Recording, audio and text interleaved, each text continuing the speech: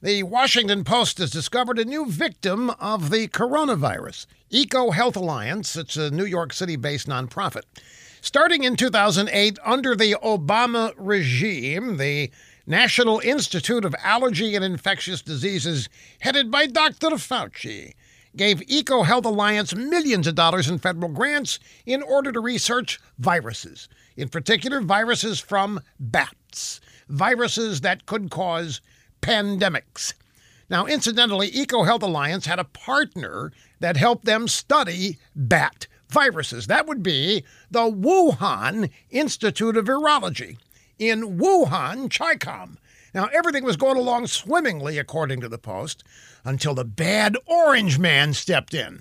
The Amazon Prime Washington Post says, without evidence, that the bad orange man questioned whether the virus that killed thousands and shut down our economy might have come from the Wuhan lab. And that, according to the Post, created a tragedy for EcoHealth Alliance important bat virus work. The grant spigot got shut off. All those millions of American taxpayer dollars dried up. And you know who the Post blames? China? No. They blame President Trump for actually raising questions about the origins of the virus that's crippled our nation. The Chicoms are the good guys, you see. President Trump's the bad guys, the enemy. That's the way these deranged liberals literally do see the world.